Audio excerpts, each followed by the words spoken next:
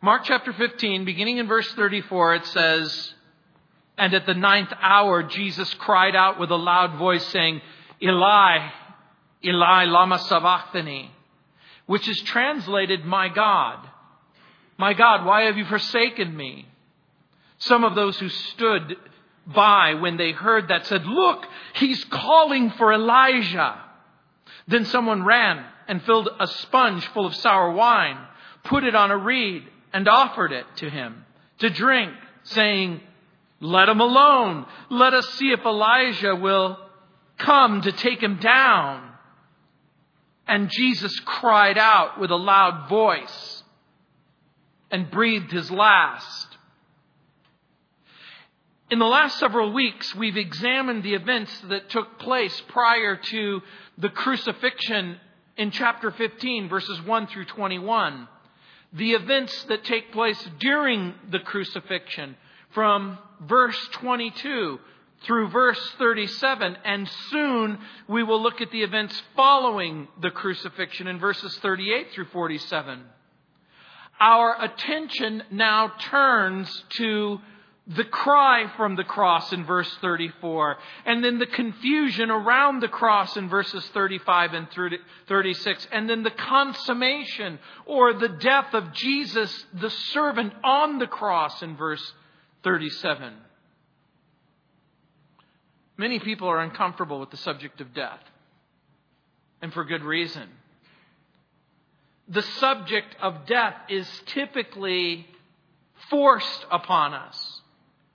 Our loved ones face the bitter diagnosis of an imminent death. The knock comes at the door and we hear the shocking news about our loved one. We are, for the most part, unprepared for death. And even those familiar with the story of Jesus, even those who understand at least in part and have some knowledge of his death, they're bothered by the details. Yet there's a reason why the Holy Spirit has devoted so much space to this death scene. It is the most familiar death scene in the history of humanity, and all of human existence seems to lead up to this point. The garden, Abraham, Isaac, Jacob, Joseph, and then Judah. The story of the judges and then the kings, the divided kingdom, the estrangement, the captivity, the return, and then the coming of Jesus. All of humanity has been orchestrated around this one event. Jesus is crucified. And remember what I've told you, 1/3 of the New Testament is devoted to the last week of the life of Jesus. And 1/3 of the last week is devoted to this death scene.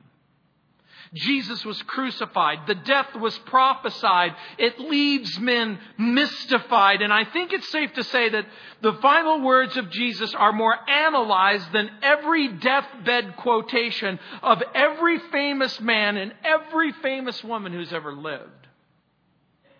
And so we go to the scene.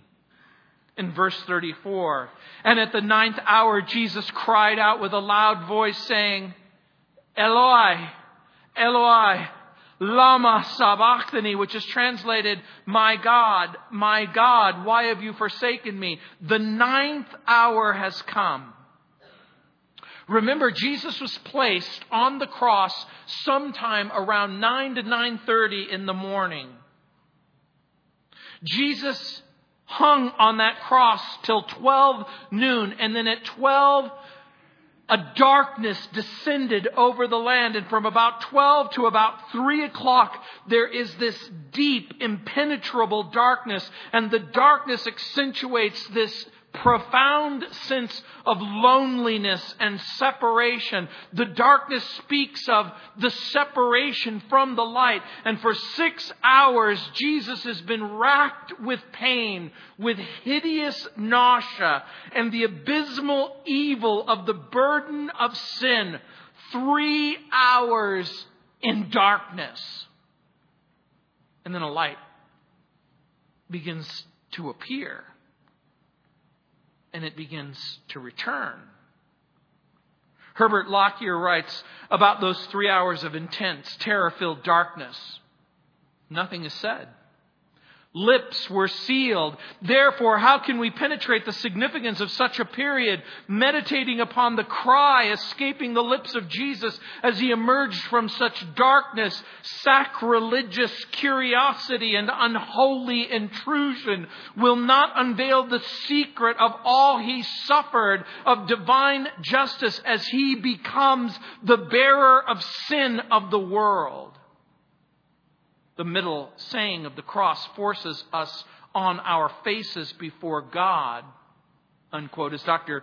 G. Campbell Morgan states in his remarkable study, The Crisis of the Cross, he writes, at the commencement of this study, I would place it on record, not idly and not for mere sake of doing so, but under the urgency of great conviction that I'm deeply conscious of approaching things too high, too profound for the finality of my statement. In other words, G. Campbell Morgan, one of the great, great preachers of all time in the English language, said, we're coming upon a subject where it cannot be exhausted and almost anything you say seems superficial.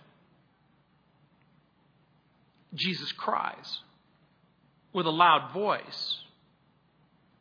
You see, many human beings have experienced cries of sorrows at death. Many have experienced feelings of terror and utter abandonment. Those of you who have lived for any length of time, you've lived long enough tragically to bury your mother or your father. And sadly, some of you have had to bury your children, brothers and sisters. But there's something different about the death of Jesus. The death of Jesus isn't simply the sad story of an unjust execution. And it's interesting that Matthew chapter 27 verses 45 and 46 and Mark chapter 15 here in verses 33 and 34 choose to include only this statement from the cross. And I think that it's because of the enormous impression that it must have made on Matthew and that it must have made on Peter, who is informing Mark of these circumstances. We're about to approach the majesty and mystery of our redemption by the sacrifice of Jesus. Now, remember that the New Testament records 7 sayings from the cross. The first, Father, forgive them, for they don't know what they do. The second, today you will be with me in paradise, as Jesus speaks to the thief next to him. The third, woman, behold your son. And then he repeats, behold your mother. And then here, this statement, what some have called the fourth window. My God, why have you forsaken me?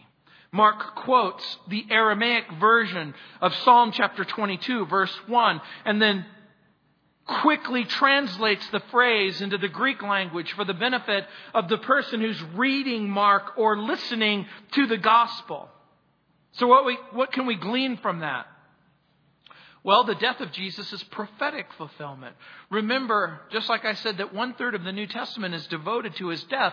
1/3 of the entire Bible, 1 out of every 3 verses, focus like a narrow funnel into the prophetic fulfillment of the identity of Jesus.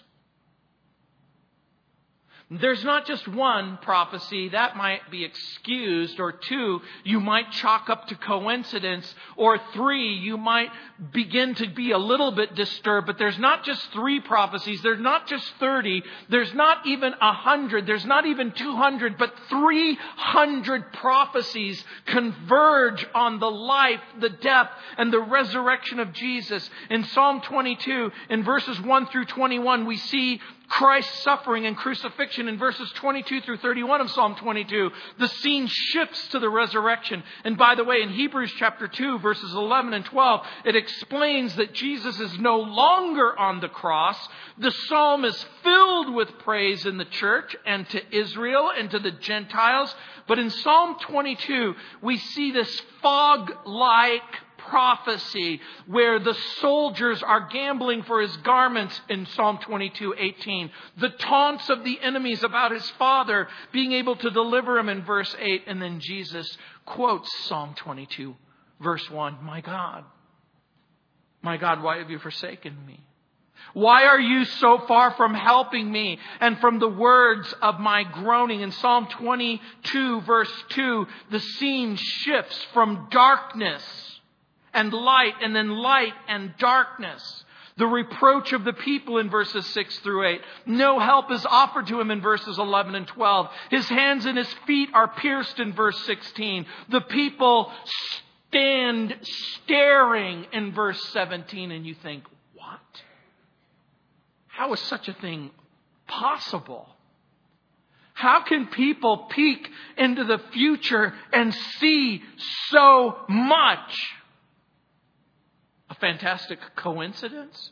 Think about how stupid you would have to be to suggest that all of those prophecies were put in later in order to make the story of Jesus make sense. Nothing could be further from the truth. And by the way, the final three statements are, I thirst. It's finished. And Father, into your hands I commit my spirit. The first three statements of the cross were connected to the needs of others. The last three words were related to the need and the accomplishment of Jesus. But what about this one? What about this cry that emerges after 3 hours of unbearable pain and unspeakable darkness? In what sense has God forsaken Jesus? God is holy. God must punish sin. God must forever dissociate himself from sin. William MacDonald writes, the Lord Jesus had identified himself with our sin. He was paying the penalty in full, unquote. And so we begin to approach this circumstance and we ask what is happening. And Matthew and Mark link darkness and desertion in almost the identical language. And if you peer back in time and you go to the oldest book written in the Bible, the book of Job, chapter 5, verse 4, you see this enigmatic statement. Those who meet in darkness in the daytime, who grope in the noonday, as if it is the night. The night before the crucifixion, Jesus told the religious leaders and elders, this is your hour. This is the power of darkness in Luke 22:53. In the most famous poem, one of the most famous poems in the English language, Alfred Lord Tennyson wrote The Charge of the Light Brigade. Some of you were forced to memorize it as a child, half a league, half a league, half a league onward. But there's a point in the poem where it says, theirs is not to reason why, theirs is but to do and die. But Jesus does ask why. In suffering and humanity, the Son asks the Father, why? How can a loving Father explain desertion to a faithful Son? In sudden and what seems like an inexplicable separation, Jesus quotes the Psalms. And it reminds me of something.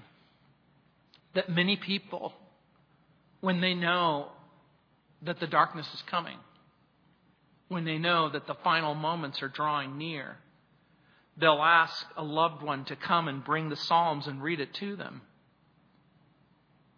Jesus was being made sin for us, it says in 2 Corinthians 5:21. Jesus was bearing our sin as the sacrificial Lamb of God in Hebrews chapter 9, verse 13. You'll remember when John the Baptist first met Jesus, he said, behold the Lamb of God who takes away the sin of the world. And 1 Peter chapter 3, verse 18, Peter reflecting on this says, Jesus was suffering for our sin, the just for the unjust. Galatians chapter 3, verse 13, Paul writes he was bearing the curse of the law. Jesus was in the place where judgment must fall. There's an outer darkness. There's an inner darkness. There's a desperate cry because Jesus is being made sin, not a sinner for us. During those dark hours, sin in some unknown way takes possession of all of his faculties. He pays the penalty of sin by his death. And the loudness of the cry reveals the intensity of the anguish. And so what causes God to separate or distance himself from the servant? It's sin. It's always sin. Sin is the one thing that will cause God to withdraw from you, from me. Jesus was sinless, perfect, holy. All of that's true.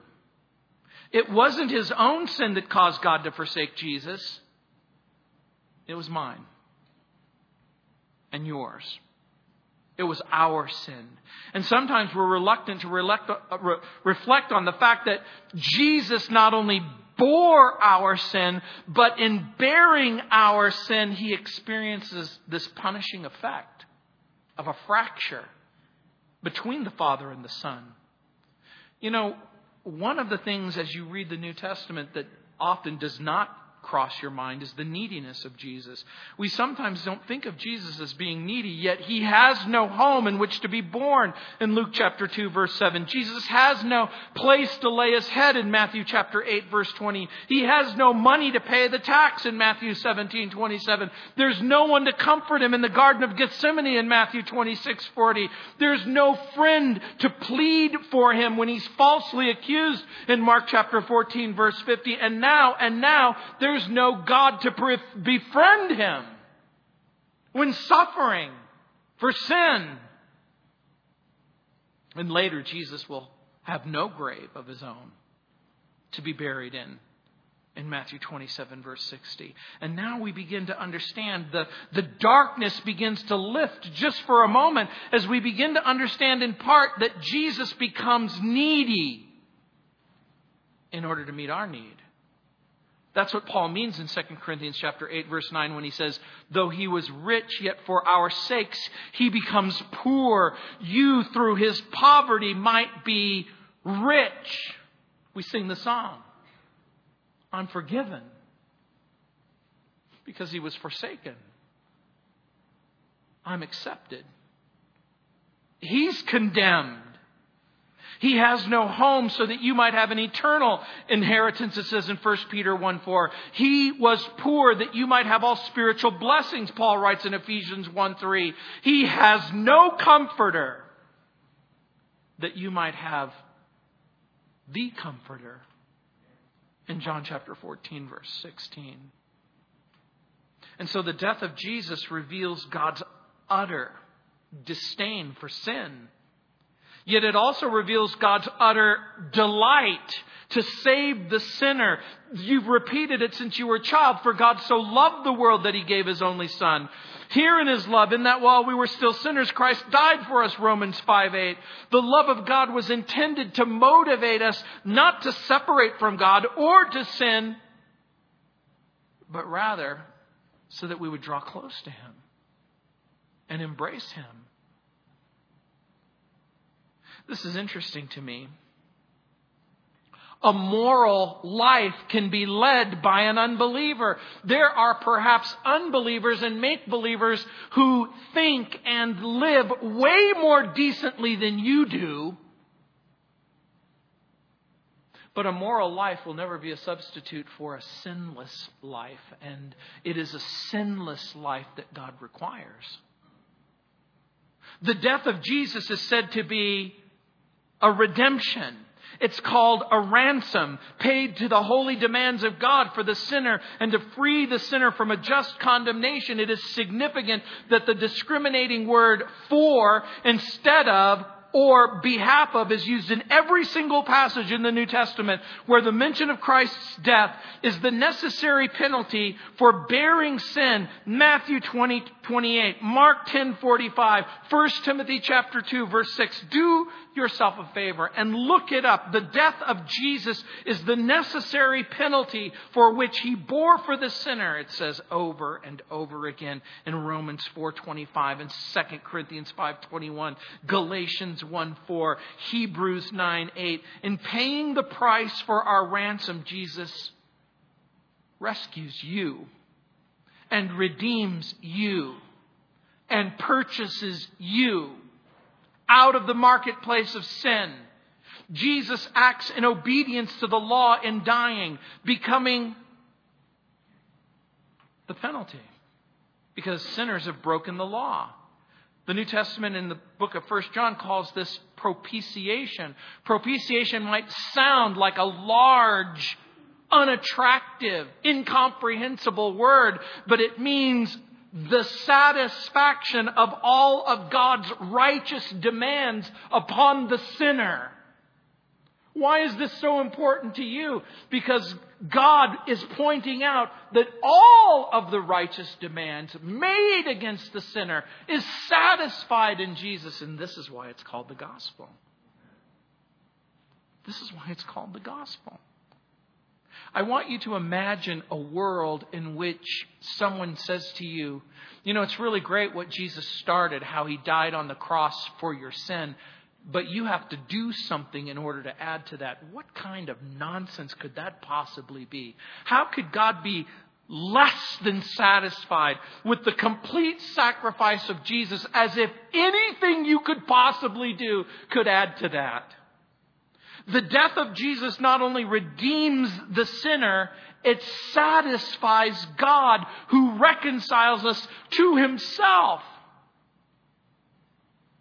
And so we see the confusion around the cross. Look what it says in verse 35. Let me draw your attention to it. It says some of those who stood by, when they heard that, said, "Look! He's calling for Elijah." Once again, we're reminded of the hardness, the dullness, the cluelessness nature of the mob. When Jesus is calling out to God, some thought that he was calling out to Elijah. Now, I need you to pause for just a moment. Why? Why do they believe that Jesus is crying out for Elijah? I want you to pause. Remember the story of Elijah. This is the man who is taken up in a fiery chariot without the benefit of death. This is the Elijah that the religious leaders and the Jews believe are going to come prior to the coming of Messiah. These people, at least some of those who stood by, believe that Jesus wants to come down from the cross. They believe that Jesus wants to come down from the cross. I want you to think about this for a moment. They're looking around and they're thinking, look, listen, Jesus has changed his mind. He's saying that all bets are off. Look, get me out of here. Look, I don't want to be here anymore. I've made a mistake.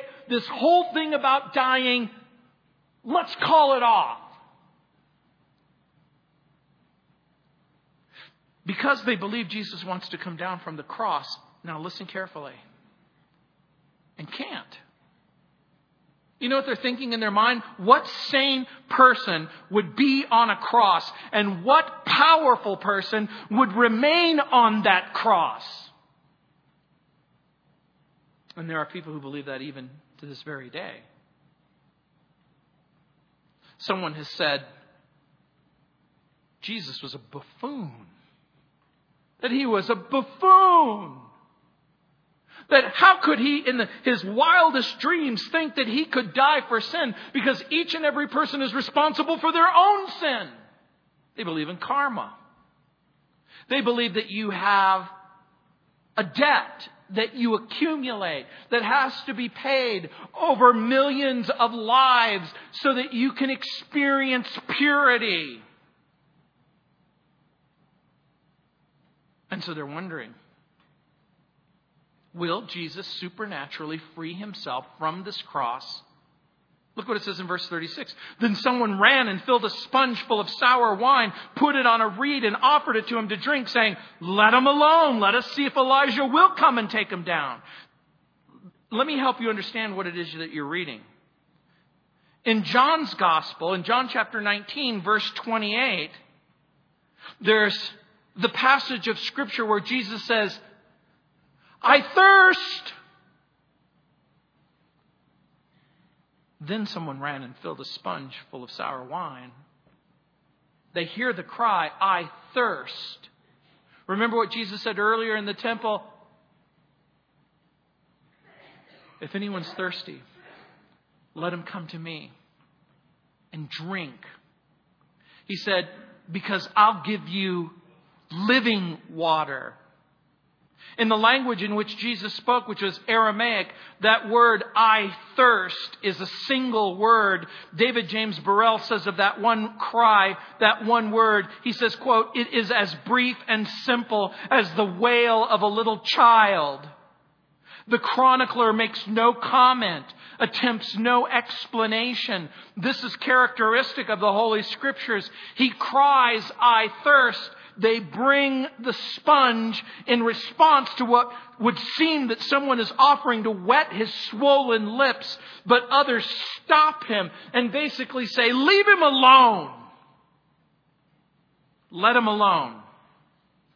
Jesus is hanging on the cross. The ultimate act of pity for a wicked and a fallen and estranged humanity. But when Jesus experiences need, the pity of one is exchanged for the heartless cruelty of another. Listen to the conversation. Don't help him. Don't comfort him. Let's see if Elijah will come and take him down. Let's see if God will supernaturally intervene and alleviate his suffering. And the same conversation takes place every single day, because people who are in a hospital room will stand next to that bed and say, why won't somebody help him? Why won't somebody help her? And these people don't understand, or they misrepresent the death of Jesus. Some have gone so far as to say that the doctrine of substitution is immoral on the ground that God couldn't in righteousness lay the sins of the guilty on the innocent. And so they hear that expression and they see it. They see it. They read about it in the book of Exodus and Leviticus and Numbers and Deuteronomy. And they see the sacrifices and they see the rams and the bulls and the goats. And they see the religious Jews placing their hands on the sacrifice, and they ask the question, how is it possible that the guilty don't have to pay because of what the innocent have to go through?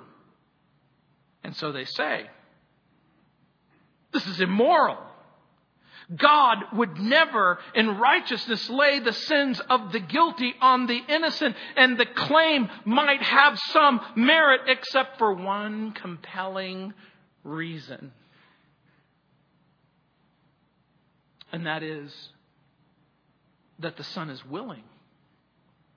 The Son is willing to serve as the substitute. The Son is a willing Son who comes from heaven. Jesus was willing to do this. And by the way, this is what chaps me about the new Bible series on the History Channel.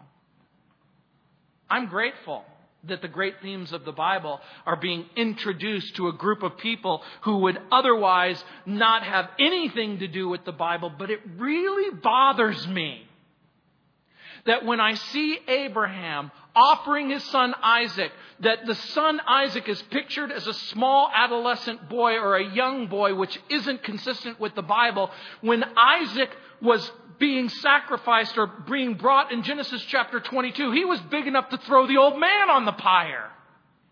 And so in the movie, you have this young man begging his father, saying, Dad, stop. Dad, are you nuts? What kind of a nutcase offers his son to a God he doesn't see? And you hear this complaining, this struggling, this somehow perverse situation. And in the Bible, in Genesis chapter 22, Abraham leaves. He travels for 2 days with 2 companions. But in the Bible history series, they have Sarah following from afar. And here's Sarah. She winds up on Mount Moriah and she sees her husband about to kill her son, and she's thinking, the old man's gone nuts.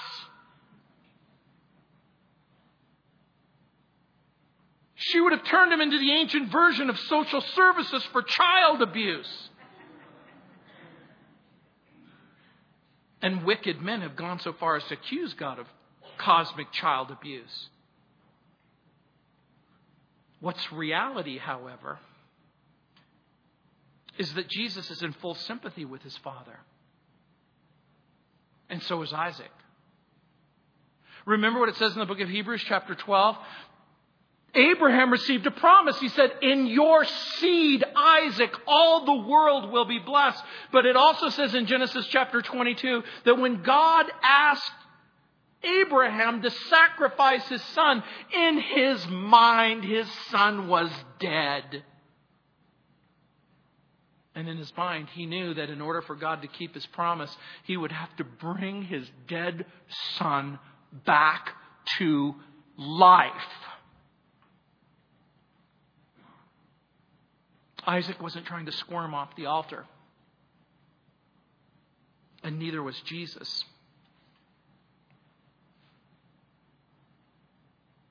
He's a willing sacrifice.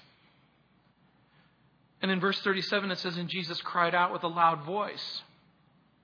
We know from the other gospel that when he cries in the loud voice, he says those words, tetelestai, it is finished. We also know that he says, Father, into your hands I commit my spirit. Jesus cried out, it says in verse 37, with a loud voice and breathed his last.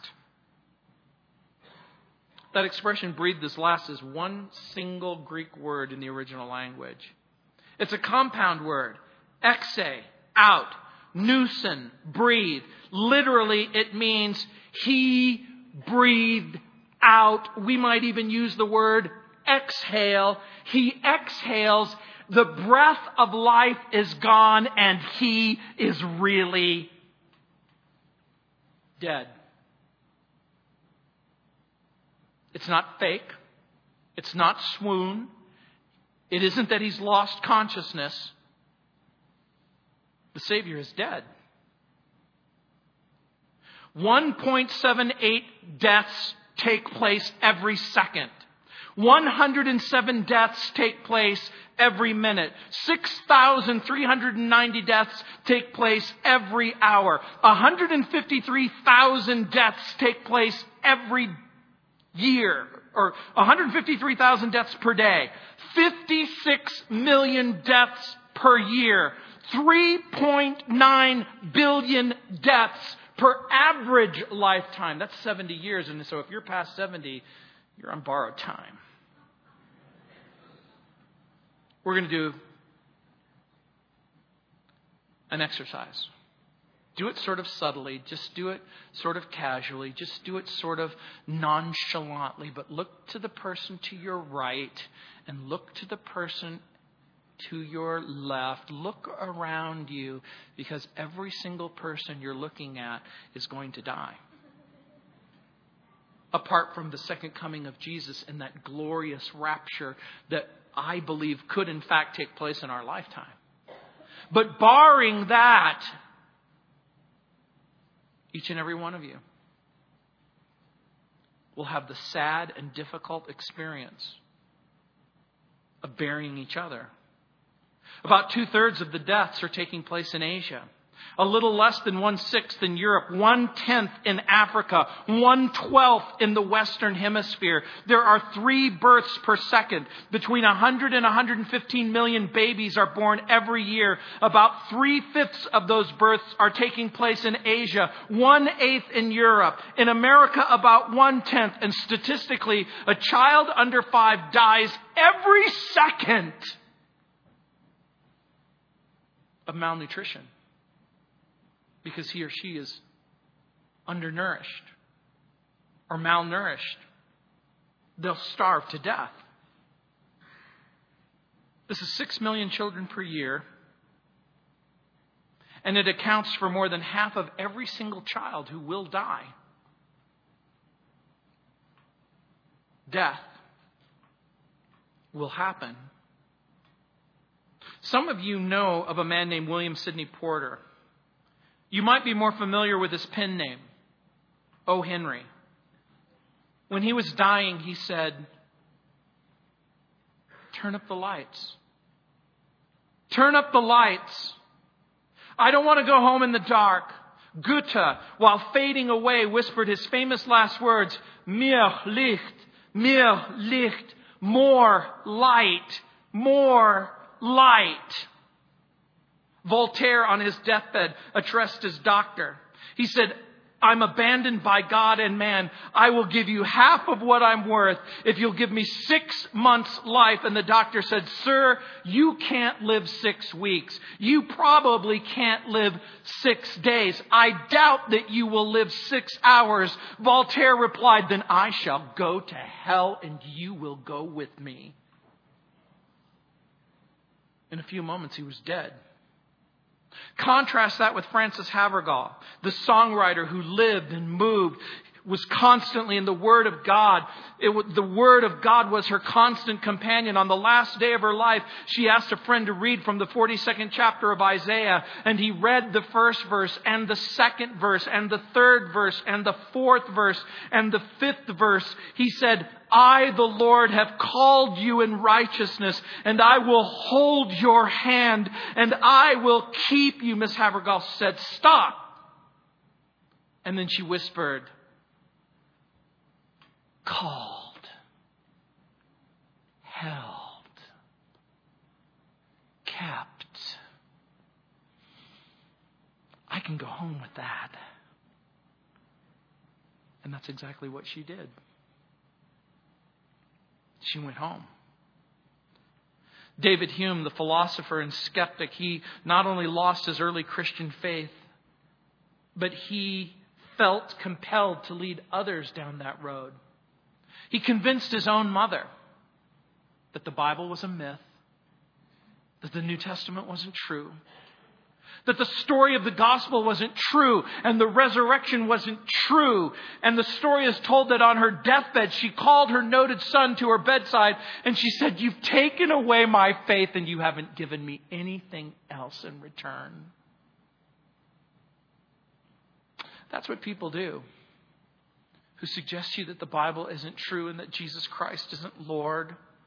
William Barclay wrote, "The resurrection proves that life is stronger than death. And if Jesus had died never to rise again, it would have proved that death could take the loveliest and the best life that ever lived and finally break it." But it's not true. Jesus will rise from the dead. I know it's not Easter yet, but I just need to let you know that He's alive. Yeah. Now, a lot of people might show up on Resurrection Sunday looking clueless. And I'm even giving you permission. You don't have to keep His resurrection a secret between now and then. He will rise, proving once and for all that life really is stronger than death. Death never seems so strong than when you're with it. But I'm here to tell you that every single person, every mother, every father, every brother, every sister, every son, every daughter, every single person will come back to life. You know how I know that? Jesus said, "I'm the resurrection and the life, and he that believes in me, even if he were dead, yet shall he live. And whosoever lives and believes in me will never die." And Jesus said in John chapter 5, and this is amazing. He says in John chapter 5, verse 24, Most assuredly, I say to you, he who hears my word and believes in him who sent me has everlasting life and shall not come into judgment, but is passed from death into life. And then he says, most assuredly, I say to you, the hour is coming and now is when the dead will hear the voice of the Son of God, and those who hear will live. I guarantee you it's going to happen. I guarantee you, each and every person will one day wake up and understand that everything that the Bible says is true. Let's pray. Heavenly Father, Lord, we thank you for your grace and your mercy. We thank you that Jesus was a willing sacrifice. That the reoccurring message of the Bible is that the just will suffer. The unjust will suffer for the just. The wicked will receive cleansing because the pure will be punished. Lord, how is that even possible? We know how it's possible. Lord, Jesus paid the price that we deserve to pay and experienced the death that we all justly deserve. And Lord, I just pray that for each and every person within the sound of my voice, that they will answer the two questions that are so important. Are you a sinner? If the answer is yes, then the next question is, do you want forgiveness? And if the answer is yes, Lord, I pray that that person would bow their head and their heart and that they would hear you. Lord, I pray that you would extend the invitation of love to them. Lord, I pray that you would remind them that Jesus loves them so much and that he died for their sin and that he rose from the dead for their justification so they could experience life and hope and love and eternity. Proving that the resurrection of life is stronger than death. In Jesus' name, amen. Let's stand.